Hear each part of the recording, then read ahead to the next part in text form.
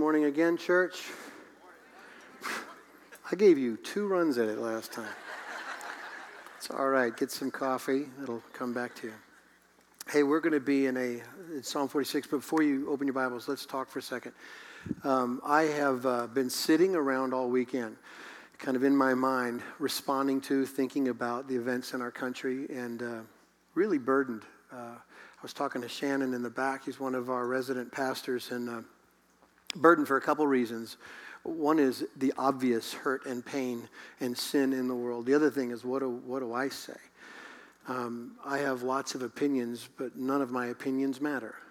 And I think what we need at a time like this is to be reminded of and ask God of what he does in situations like this. So it's interesting to me that in a time where we are going through a kind of a series of studies in the book of Psalms, that we have already learned that there are appropriate times of crying out to God, our confusion, mourning out loud, telling him how we feel, because we don't know what we don't know. And clearly, if there's a time to feel out loud towards God, it would be now. The events in Louisiana and Minnesota and Dallas, and I heard this morning in Houston, God hates sin. Hates it everywhere. Hates it in all of us. The sin of racism, the sin of hatred, violence, murder, injustice, whatever it is, wherever it is that isn't like God, it's against God. And so here's what I know to do. I only know to pray and ask you to pray with me. In a time where the church really should mourn the sin in the world and the hurt and the pain, there are families who've lost loved ones, and there are people who are just really furiously angry without any compass. You know what I mean by that? They are angry at all the things they see without a Jesus to sort it out. There is no more lost position in the world without the gospel. So we're the church. We gather because we believe the good news that Jesus saves sinners, and we are the foremost of all, right? So in light of our greatest need and our greatest discovery, who is Jesus, I want us to bow our heads together. And I want us to pray into the mourning, into the sin, into the stuff in our world, and ask God to do something. So would you join me in prayer?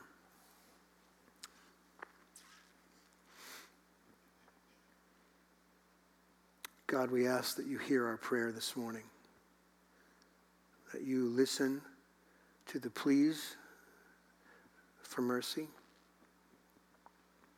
God, we want to confess out loud we mourn the killings of Alton and Philando and police officers Brent and Patrick and Michael and Lauren. I can't imagine what those families feel or the ripple effect of those deaths.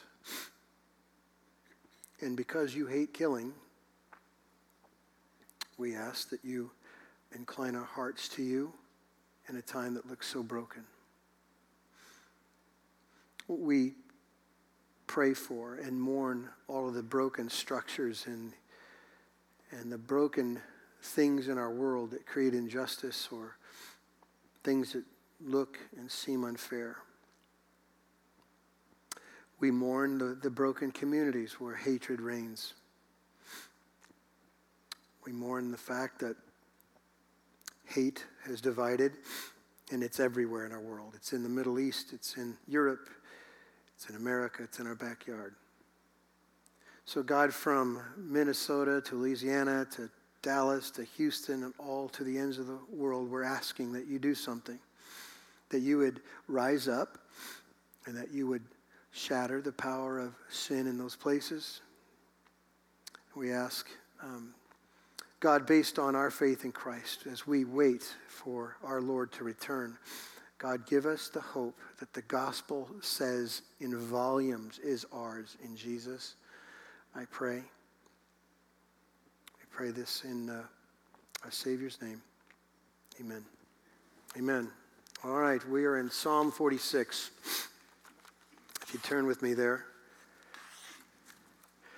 If you've been with us a couple weeks, Tyler Johnson, who's the lead pastor of Redemption Church, taught Psalms 13. And as he was setting up Psalm 13, he made a couple statements. One was that Psalms gives us helps us live in the sorrows and the hardness of life. I suppose if there was ever going to be a strategic moment for God to have us in some place to express the sorrows and the hardness of life, maybe 2016 in July would be a good time to do that. John Calvin said that it's the textbook of the human soul. And I suppose what he meant by that was if the human soul just cried what it thinks, well, you find it in the Psalms. There are moments of lament. There's moments of mourning. There are moments of confusions and questioning God. And where are you, God? And why aren't you here, God? And God, you're the greatest. And all of the in between. Everything the psalmist feels, he expresses here. And if we ever needed a reminder in the reality and the truth of what we're going to read in Psalm 46, I think it's today. Because Psalm 46 is probably one of the most famous, popular, familiar psalms that you know. The Lord is our refuge and strength. That's how the psalmist starts out. And I suppose if we ever needed that reminder, we need it today, that he is our refuge and strength. Sometimes, church, isn't it true? Sometimes our life is out of control. Isn't it true that sometimes the world is out of control? Doesn't it feel sometimes like we are left with helplessness and hopelessness? We look around. I mean, to be honest, there were little fleeting moments in my mind like, who's going to fix this? What's going to make it stop? Every time a politician stands up to speak, I feel the same way. Every time someone offers an answer, I feel the same way. Every time anybody responds instinctively to any sin they have felt, I feel the same way. Who's going to stop this? Like, God, aren't you going to just show up and just crush the whole mess of us because we can't get it right? We can't love like you love. We can't care like you care. We can't be like you want us to be. It is just upside down. And in moments like that, in weeks like we've had this week, I suppose we need to hear what the sons of Korah in Psalm 46 tell us. Church, that the Lord is sovereign. He is in control. He has not lost 1 ounce of control in this world. That he is truly all-powerful. He can do something about it. And what's even better, he will do something about it. That's what the sons of Korah tell us in Psalm 46. So if you ever needed it, if you need a booster shot of faith, because where we're going to end the day is peace, the peace of God that surpasses all understanding, then lean in. Lean into this short little description. It's really clear. You could teach this passage because the psalmist isn't trying to get deep. He's saying something about God, and then there's a therefore, okay? God is this, so you feel this way. You think this way, and you believe this way. That's all he does in this text for us. So I'm not going to kind of dig into words. I'm going to just tell you the big idea. So let me do this. Before I tell you really the simplicity of Psalm 46, let me give you the background of Psalm 46. And I think it adds color, if not depth, to this song that the sons of Korah wrote. Do you see at the very beginning of the text, you have a title. Most Bibles would have titles over this psalm. And it says in the title, to the choir master of the sons of Korah. Do you see that? Let me tell you the story of the sons of Korah. The story takes place in the time of Moses. If you're familiar with Old Testament stories and narratives, let me remind you of something. If you're not, then I'll give you the brief snapshot. The people of Israel, God's people, were enslaved in Egypt for hundreds of years until God said, time's up. He delivered them miraculously from the hands of Pharaoh, and off they go into this desert to a place that God said was flowing with milk and honey. And he said, it's your home. It's going to be your future. You go there because I've prepared it for you. And so off they go to wander this nomadic tribe looking for a place they've never seen. So that's the scenario. In about the second year of this wandering wilderness journey, the Lord starts to deliver Moses instructions for how the people are to worship and what they're supposed to do.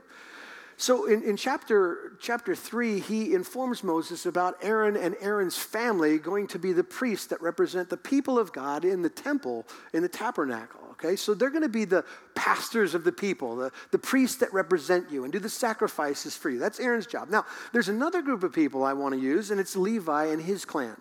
Now, Levi, his job was simply to serve Aaron. So Aaron is the high priest. He's supposed to be taking care of all those duties of worship.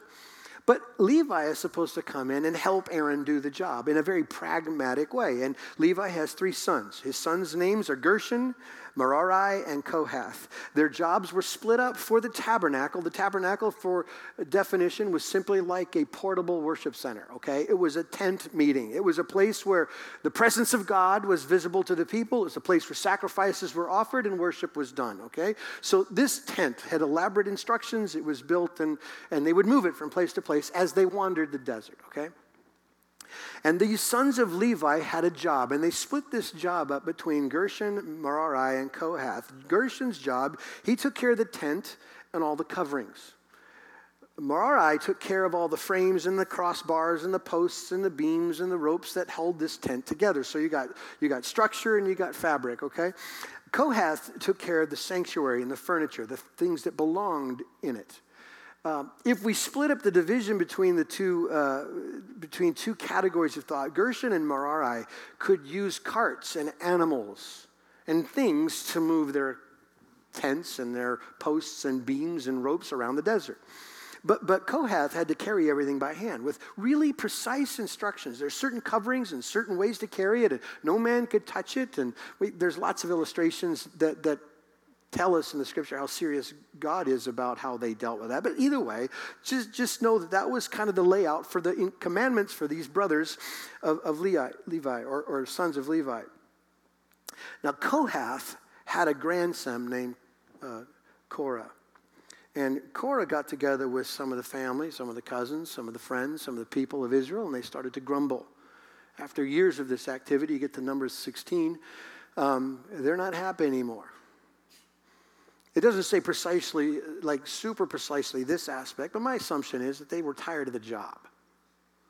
I mean, I don't want to do this anymore. And what's clear about the narrative is that Kohath says, who are you, Moses, to kind of make these divisions? Why is Aaron and his family the priest? You know, there are more godly men than just him. We could do it too. So they were jealous of Aaron and the priests, and they were probably tired of their occupation or what God had called them to do. Either way, Korah decided the thing to do was to kind of stage a coup. 250 men got together with him, decided to come to Moses and say, this is going to stop now. Moses, your heavy hand, your control, this whole thing has got to stop. We need to add more people into this storyline. So Moses does what's the right thing to do. He calls all of those men before God, and he says, okay, man, you want to be priests? Go get your censer, which is the where the priest would burn incense. You go get your censer like a priest does. And you fill it with fire like a priest does. And you bring it and stand before the Lord with it like a priest does. You do that, and when we're all said and done, we'll let God decide who's his man to represent me. You do the activity of a priest because that's what you want, and then you show up here tomorrow and you demonstrate this, and we'll see what God has to say about it. So God says to Moses, listen, this is not going to go well for Korah. So here's what I want you to do. Tell the people. Now, by this time, the people of Israel are starting to watch with interest. Because if structure and anarchy can reign, then they're part of it too. And so they're watching. So Moses hears from the Lord. Tell them to get away. Tell the people of God, tell Israel, to move away from the rebellious men and their homes and all those who join with them. And then Moses lays down a challenge to those men and to the people. Here's what he says to the people of Israel. This is how you're going to know that the Lord sent me and told me these things. This is how you're going to know that you need to listen to the Lord, okay? If these men who show up with their censers trying to do the priest's job, if these men die of natural causes, the text says the way of all men, meaning they die of old age, they die because they got sick, they die because they got injured. If they just die like men die, then you know I'm a liar.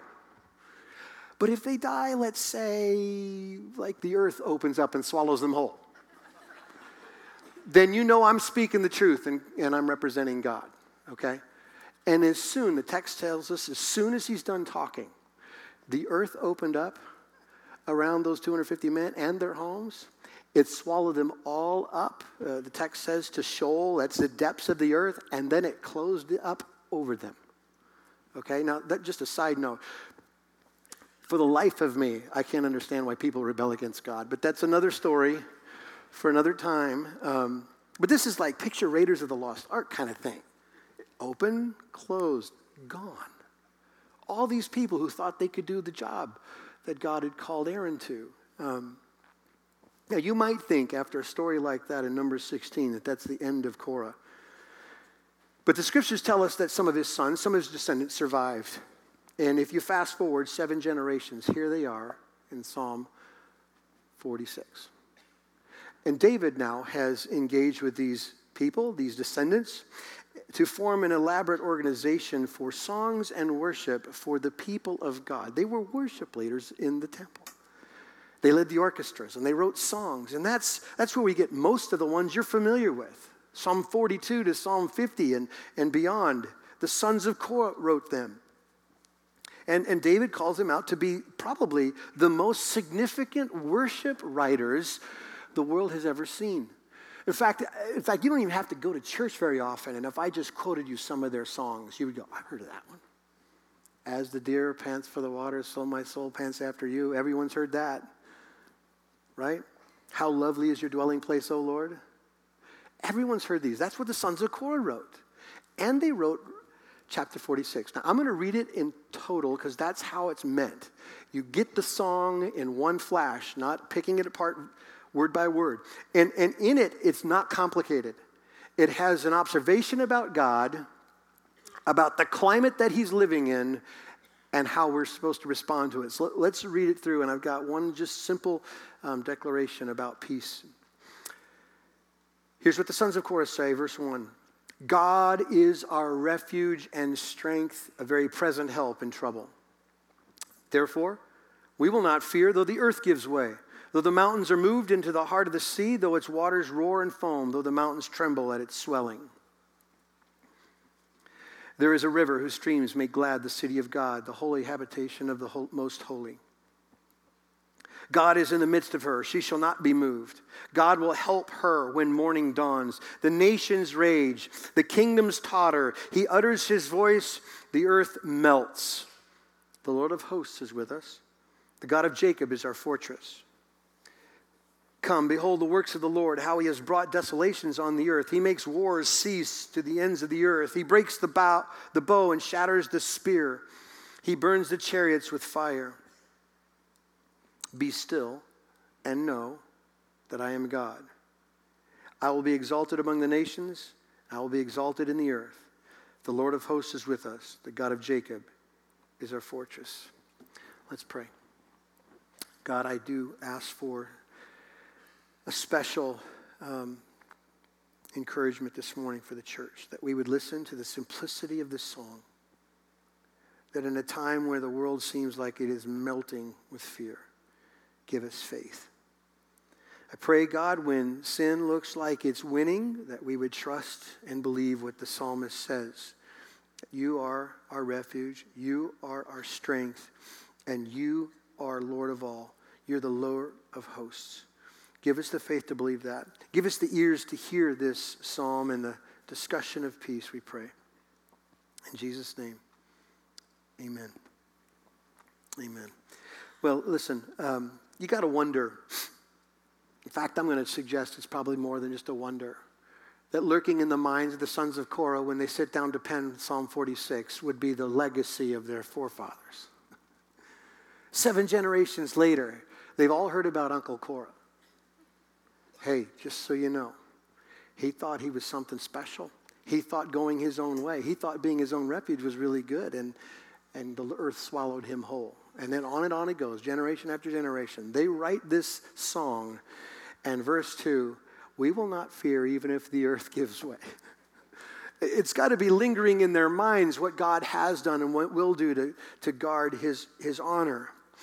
And there's a side note. I told Neil, this would be a great sermon just to teach parents this idea of wonder what our kids will teach their children from our failures. It's a very intimidating thought to know that the sons of Korah are writing about their pops' forgetfulness. And I have thousands of those things. And I wonder what my kids are going to write about. What are they going to tell? And that's something to encourage you by. But that's a side note. The song is a powerful truth. with that thought in mind, that these sons of Korah were remembering their heritage. And what they conclude is God is our strength. They conclude that he's the place of shelter, he's the place of refuge, and the place of rest when the earth is coming apart at the seams. Now, if there is a great sentence to describe our culture, from the election all the way to Houston and Dallas and Minneapolis and Louisiana and downtown Phoenix and all over our world, you could say, man, it feels like it's coming apart at the seams, doesn't it? It's out of control, it appears to me.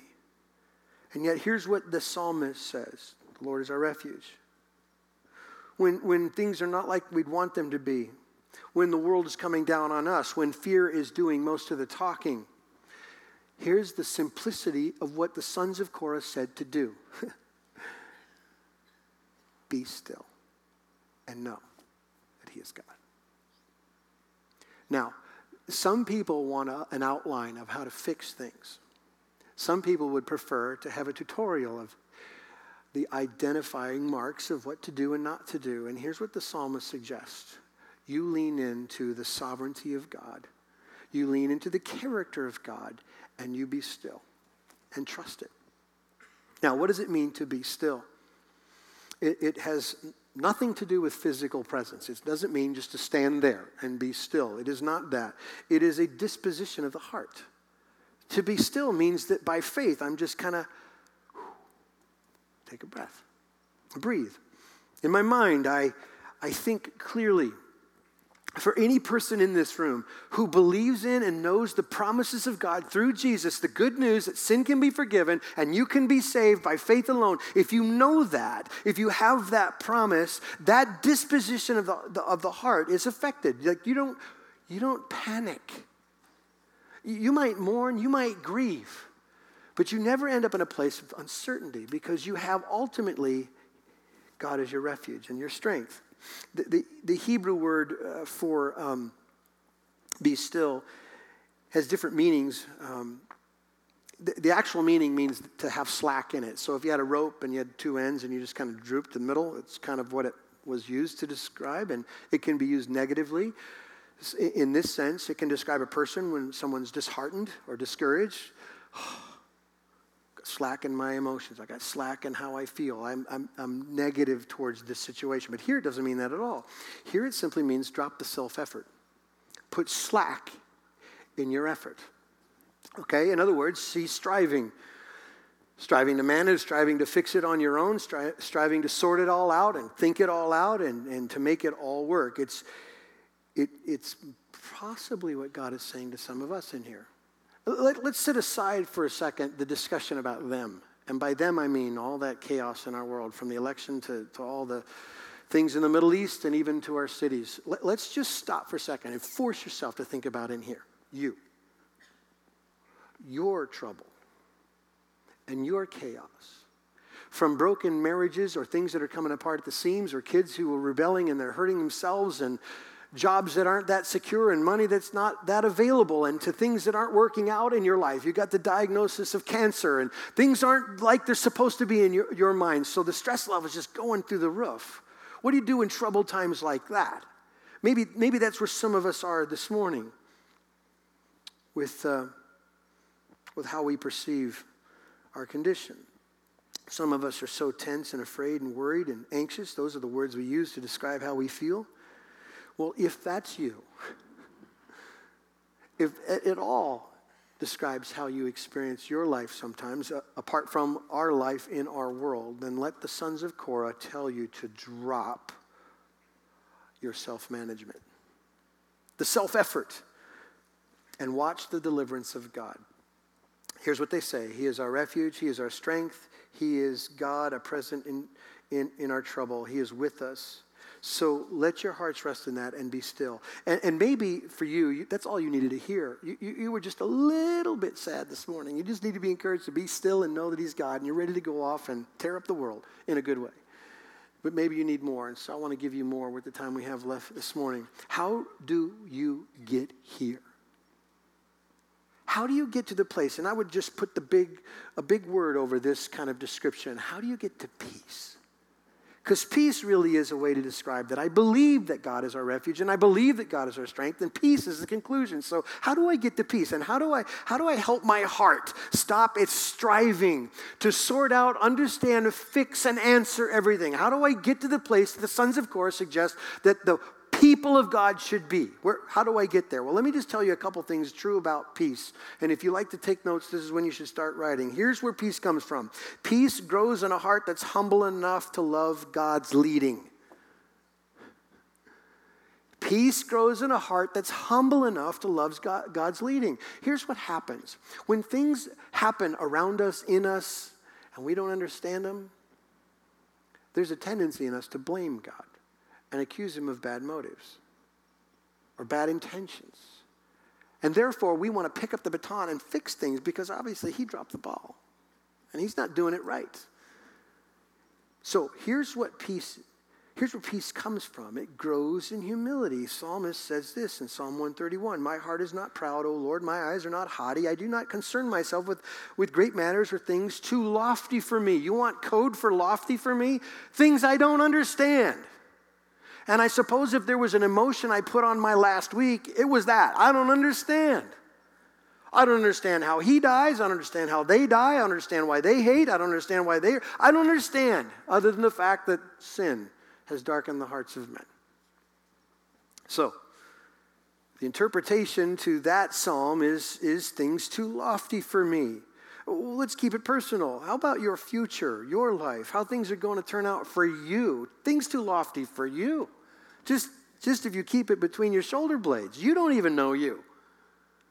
You don't know what tomorrow's going to be. You could leave here today and there's this trouble, this strife, this issue that pops right up you didn't expect. But here's where peace comes from. If you truly, truly believe he's in control and you like it that way, that's the humility. I want him to be in control because I don't know anything. I can't fix anything.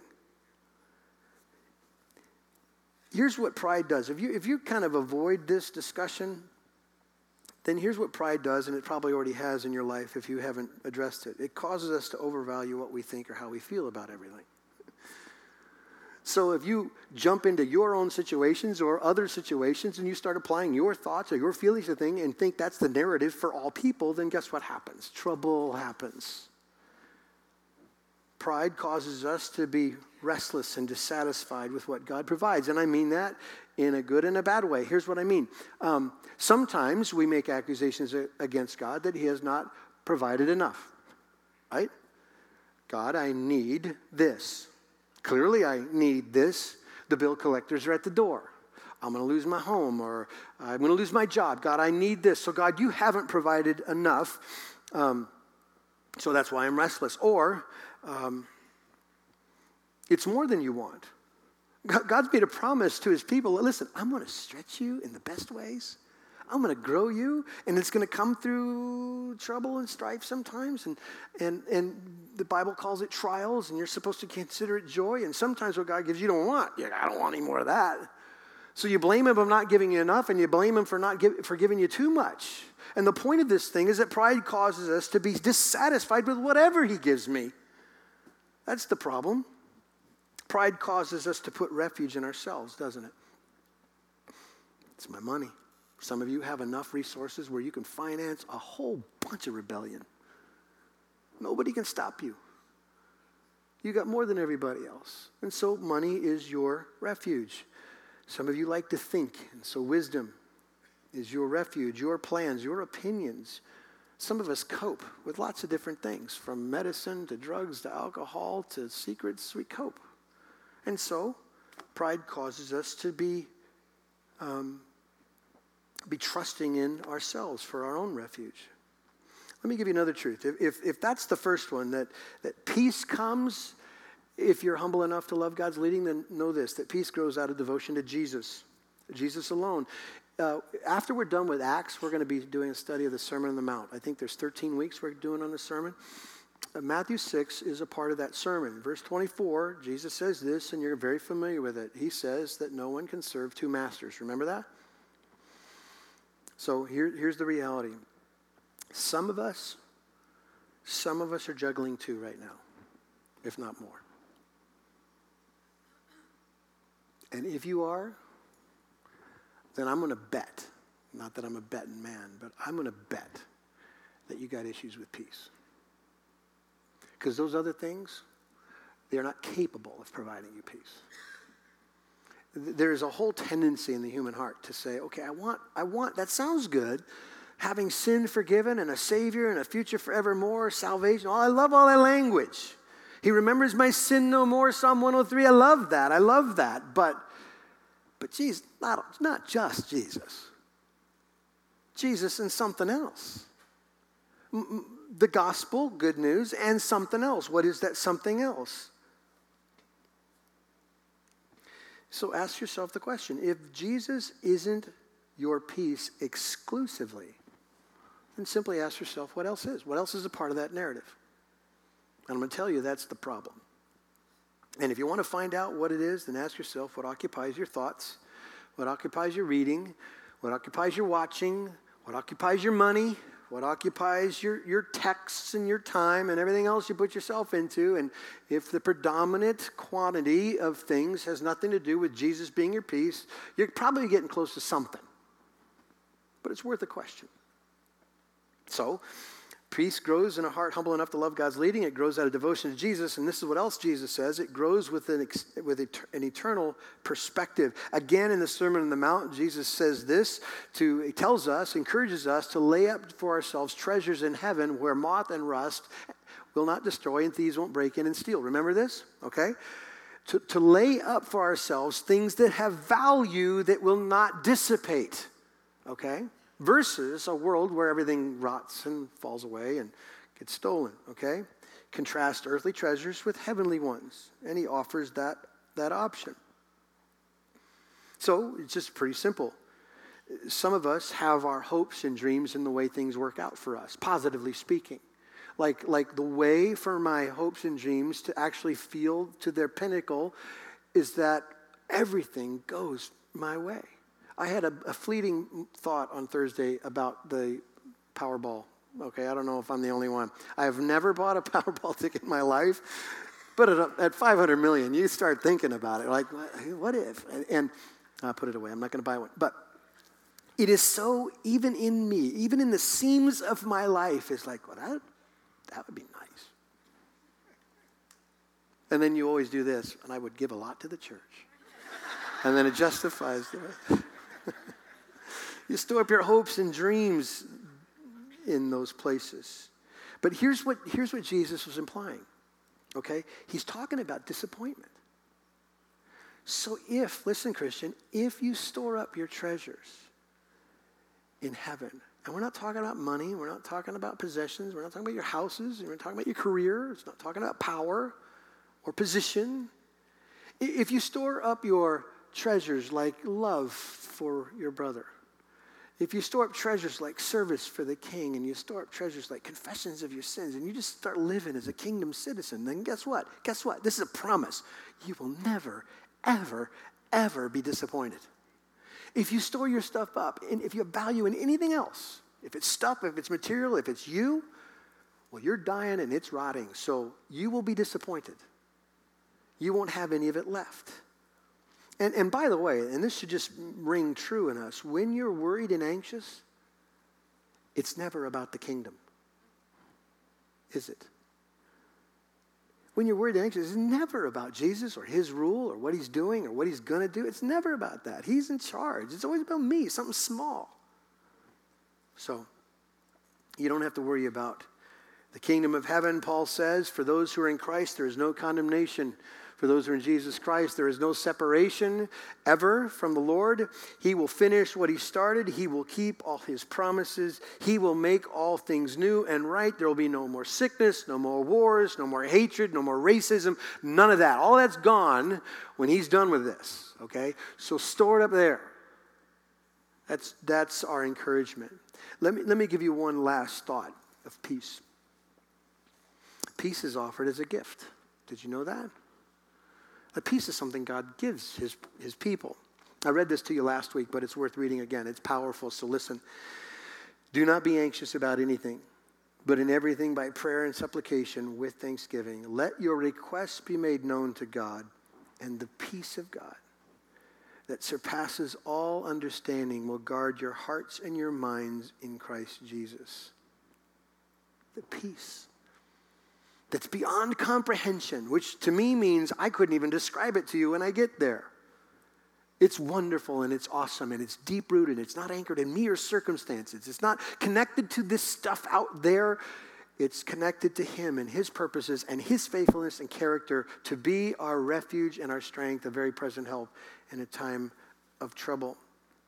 Jesus was speaking to his disciples. This is just prior to him kind of going to the cross, okay? Before the high priestly prayer. In John 14, he says this. So church, listen to this from Jesus to you. Peace I leave you. My peace I give you. Not as the world gives do I give it to you. Let not your hearts be troubled. Neither let them be afraid. Jesus referring to the peace of his love and his sovereignty and power and his intentions with you. So, I don't know if the things that stress you out are the things you see and watch, like they did for me on Thursday, Friday, Saturday, whatever. And I'm being really honest. I sat there and stared and go, what do I say? What do you say to stuff like that? And there's a part of me, just a little part of me, that fights really hard not to be super critical and negative. I told you last week that I'm inclined to think that everything's getting worse. I don't want to be that guy. But it felt like that this weekend. And I studied this week. And so guess what popped into my mind in the midst of watching these images of grieving parents for the loss of sons and the grieving officers for the loss of partners. This is what I prayed. God, if they're undone, beyond just the normal grieving of losing a loved one, there's a possibility they don't know Jesus. And to them, the only thing they can perceive that's worth crying or caring about is what they see in their world. But the psalmist, the sons of Korah, tell me that I can be still because I know there's a God, and my God is described here as a refuge and a strength in a time of trouble. And from everything from watching politicians debate their whatever, and violence and hatred and racism, no matter what color it's in, here's what I pray. Jesus, would you just save us? We need the gospel. We need the good news. We need to see our need and run to the only solution God has ever provided in Christ. And in Christ, in Jesus, there is hope and there is peace and there is joy forevermore. Do you believe that, church? Amen. Would you pray with me?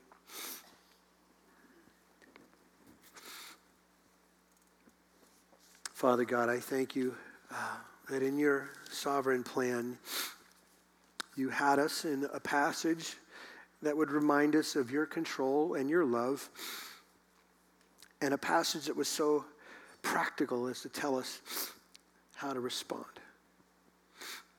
God, I confess that peace isn't natural, but it is supernatural. And the peace that you provide comes through faith in Christ alone, that allows us to perceive and understand and know who you are. That what the sons of Korah said, we can embrace. That you're a God who's in charge. That there isn't one molecule out there that you aren't over. That you are a loving and a good God that we can take our rest in. God, I thank you for that reminder. I pray it in Jesus' name. Amen.